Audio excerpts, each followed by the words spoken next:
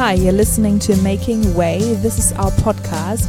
My name is Karina. And my name is Sam. And we're going to have some authentic talks about spirituality, relationships, maybe some beliefs, and how we journey through life and the ups and downs of things that come our way. So enjoy, subscribe, and find us on social media.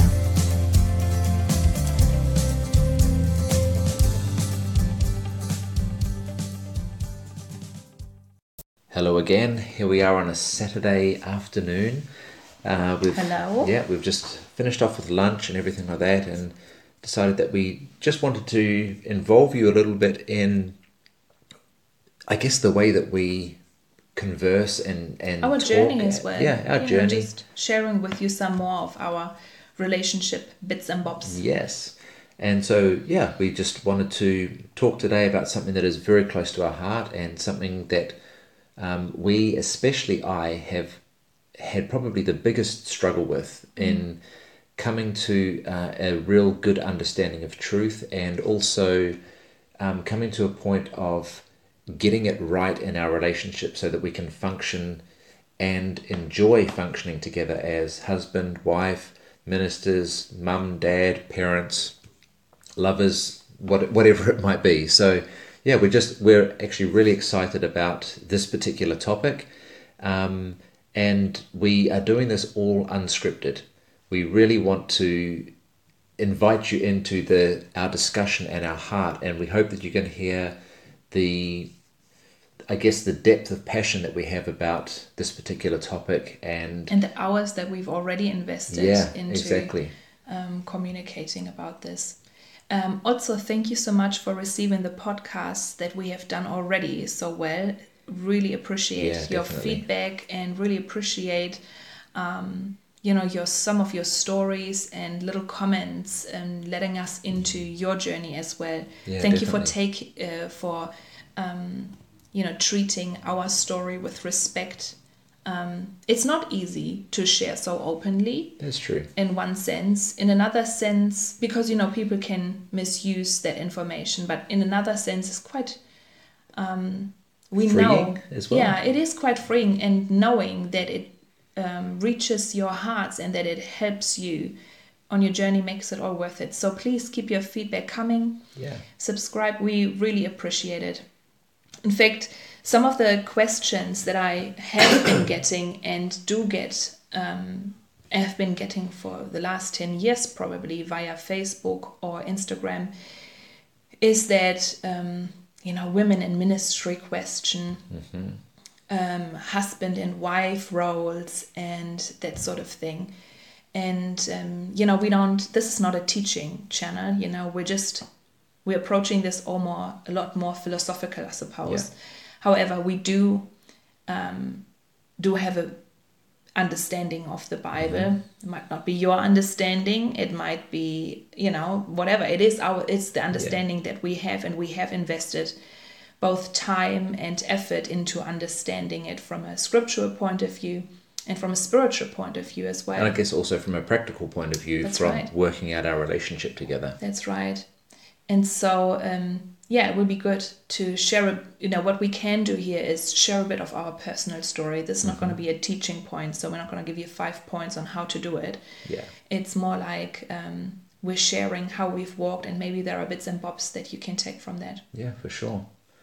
So I guess I wanted to start by saying that the whole issue of gender and women in ministry, but I think the biggest thing that I found was the gender roles within marriage, and then from that perspective, how the ministry side of things looked from within marriage of husband and wife. It's really quite funny for me, because I haven't grown up in a Christian home.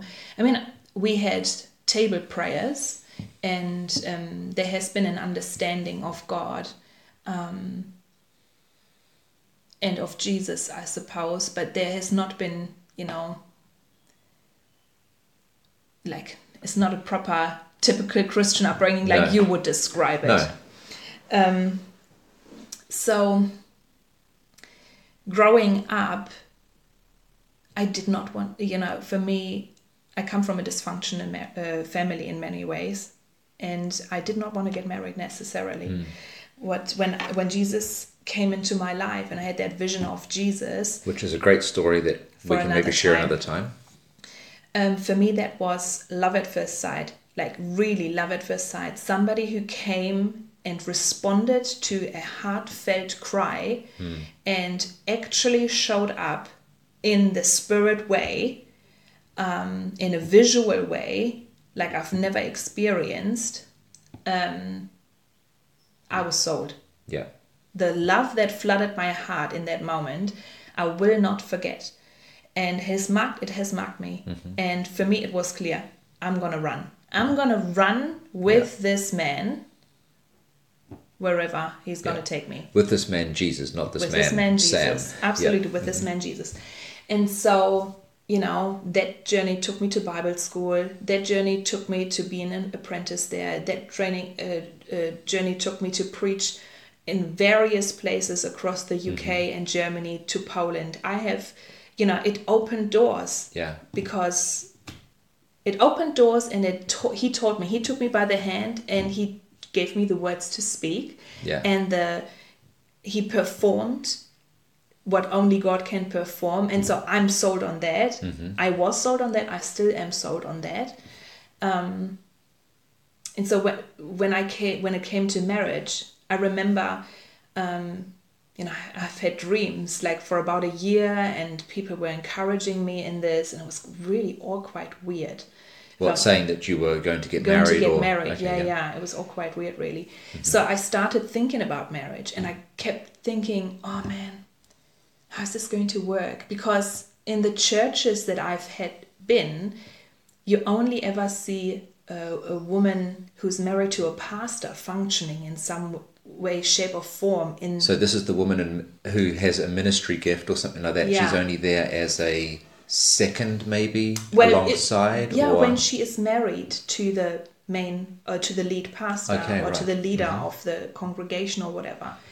That's what I've seen. And I also saw a lot of women who clearly were called by God, but maybe their husbands were called in the marketplace, in business, and they were not called to the local church congregation as such. I felt like they were always on the side somewhere. They weren't really taken in because, like, how can you take them in when their husbands, and it was always, I felt sometimes it was implied that the husbands weren't as spiritual as them, and then somehow the dynamic wasn't right. Like there was something fishy about it. And so maybe it felt like the woman wasn't spiritual enough because her husband's not spiritual enough, and so therefore they're not taking it seriously. Yeah, it was. I can't even. I just knew it felt fishy. Right. That's all I can tell you, because I didn't even dive that deep. What came out of that for me was that deep desire to be with somebody who would see me as a woman. Yeah. Full woman, I wanted to be. And boy, did I see her as a full woman, I'm telling you. But I also wanted to be seen with all of my gifts. For sure. I wanted to be seen, and I wanted to find somebody who would be okay with me being powerful, with me being vocal, with me being in pursuit, with me wanting to be accomplished. Right. And all those things. And I remember praying about it. And I felt like that God was just going to, like, make this work. Yeah. And, and that was it. You're saying that you wanted somebody who would see you as accomplished and all that sort of thing. Not as accomplished, but with a desire to be accomplished as a spiritual leader. I think that's the thing I was looking for, that somebody as a spiritual leader rather than just being accomplished in life. Yeah. And so, like, when we first met, how did you feel it changed once we got married? Because I think the beautiful thing is that we met exactly how I hoped we would meet. Right. Not exactly, but this sort of way. Yeah. I came to your church. I was ministering to the people that were there. you saw me operating in some way, shape, or form, and I think that was great for me. It was clear that I was in pursuit of making this a vocational kind of thing, and that I had the backing. This wasn't just an idea. I've done the training. I've done the extra training. I've been raised to. I think that's always lovely when people actually open the doors and say, "No, you have something on your life. Please, this way. You come on, come on now." And so I've had all that. I wanted the person to be with to recognize that. And so ministering in that place, the first conversation we had was me ministering to you. There was no romance. There was nothing going on there. This was all about something completely different. And so I enjoyed our courtship. I enjoyed that there was never an issue. Like even when we talked about, and we clearly talked about it, I think we only got married so quickly because we were not 20 anymore. We were... Well, you were 20. I was the other side of 20. Yeah, but we were... Well, I wasn't 20 years old, Let's 27. Let's just make that clear. But we were at a different stage in our lives. We weren't playing games. And so the conversations were serious at times. Right from the start, really. Right from the start. Yeah. Had a lot of fun too. But they were also serious. And so it kind of put me at ease, to be honest. It put me so at ease. However... Because you had some red flags, right? Even while we were dating? Yeah. Yeah. Yeah. And some of them came from you, and some of them came from the leadership that I was under at that time. That sounds so strange, but I'm sure most of the people who are listening to our podcast, they will know what I mean. The environment and the church environment that I was in at that time, I just felt like somehow I was judged differently all of a sudden. Once you were in a relationship? Yeah. Okay. How did you feel judged differently? It's so difficult to say, but I just... Because it's not like they were nasty to you or anything, No, do you know what I feel? I felt like everybody was rooting for me. I felt everybody was like, no, the call of God on your life is clear. No, this is what you should be doing. And all of a sudden you came into my life and I felt like you became the lens through whom I was seen. Right. You were the lens. I was judged according to you. I wasn't judged by myself. I was judged by who you were spiritually. In every way, I was judged by that. And some of that is understandable, but some of it is not understandable. Do you think that applies in the same way if a man is viewed as a spiritual, powerful person? No, I don't. Yeah, because in fact, I felt put down. Where I feel like there is a powerful male leader who marries somebody who could be quite meek, or even uninterested in the ministry side of things, and maybe more interested in the marketplace to be, say, a physiotherapist. I think there is no qualms with that. Right. That woman will automatically be elevated. Okay. And esteemed higher. But a woman leader, I didn't feel that. I did not. I felt demoted. Right. Demoted because yes, you're called, and yes, I love your spirituality. I love your relationship with the Lord, and I love the anointing that is on your life. But it's a different anointing. Absolutely, and there is a leadership anointing on my life. For church, for the mountain religion. Yes. So that is not in the same way on your life. No, definitely not. And that has to be okay. And I felt like that was not okay. And because you didn't have that same... let's even say gift. Function or gift. Role gift. Yeah, exactly. I felt like people were trying to raise you to that same level with me. So that you could then function. That's right. And it's horrible, isn't it? And I just thought, but if Jesus has already done that, like, what? I didn't get it. But I started to feel that even before we got married. But I just thought that was the way it was going to go. Yeah. And so then when we got married, because I know there was a lot of things which were sitting in my subconscious that I wasn't even aware of. But they damaged us a lot. And it's true. They damaged what happened is, even when we moved here to Germany, I think there was something that happened in me where I tried to come up to Karina's level. I tried to come up to your level and be like you when I was never meant to be like you. Yeah, I think it all has to do with the environment, the charismatic environment, the Pentecostal environment, the fundamentalist environment that we both come from, where it's patriarch. It's the male somehow. Nobody says it. They're not worth more than women. I think nobody would dare say that and nobody anymore. would even think that they believe that. Yeah, but it is still, it's still there. Yeah. It's still, there's issues. You know, we promote couples. Yes. And we promote, but we don't promote a strong woman leader, while the husband maybe is a strong business owner. And I think I want to clarify that as well, because there are some strong female ministers within the world who have a husband who is not involved in ministry. Yeah.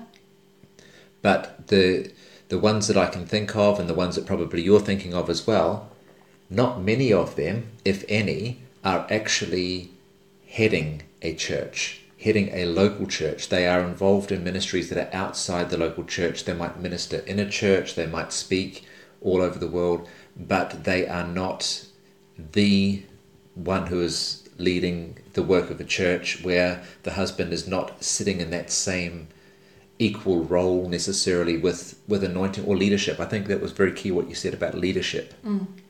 And I think that's the thing that I've seen and I've experienced, and that was where I thought, man, I've got to be stronger. I've got to be like Karina. I need to also be powerful. I need to be able to minister in the local church the same way that she does. And it blocked you and it stopped you. Yeah, it really blocked me. And I think up to the point that we were married, I never thought about it much, because I was just so encouraged by where we are in the world, I would say.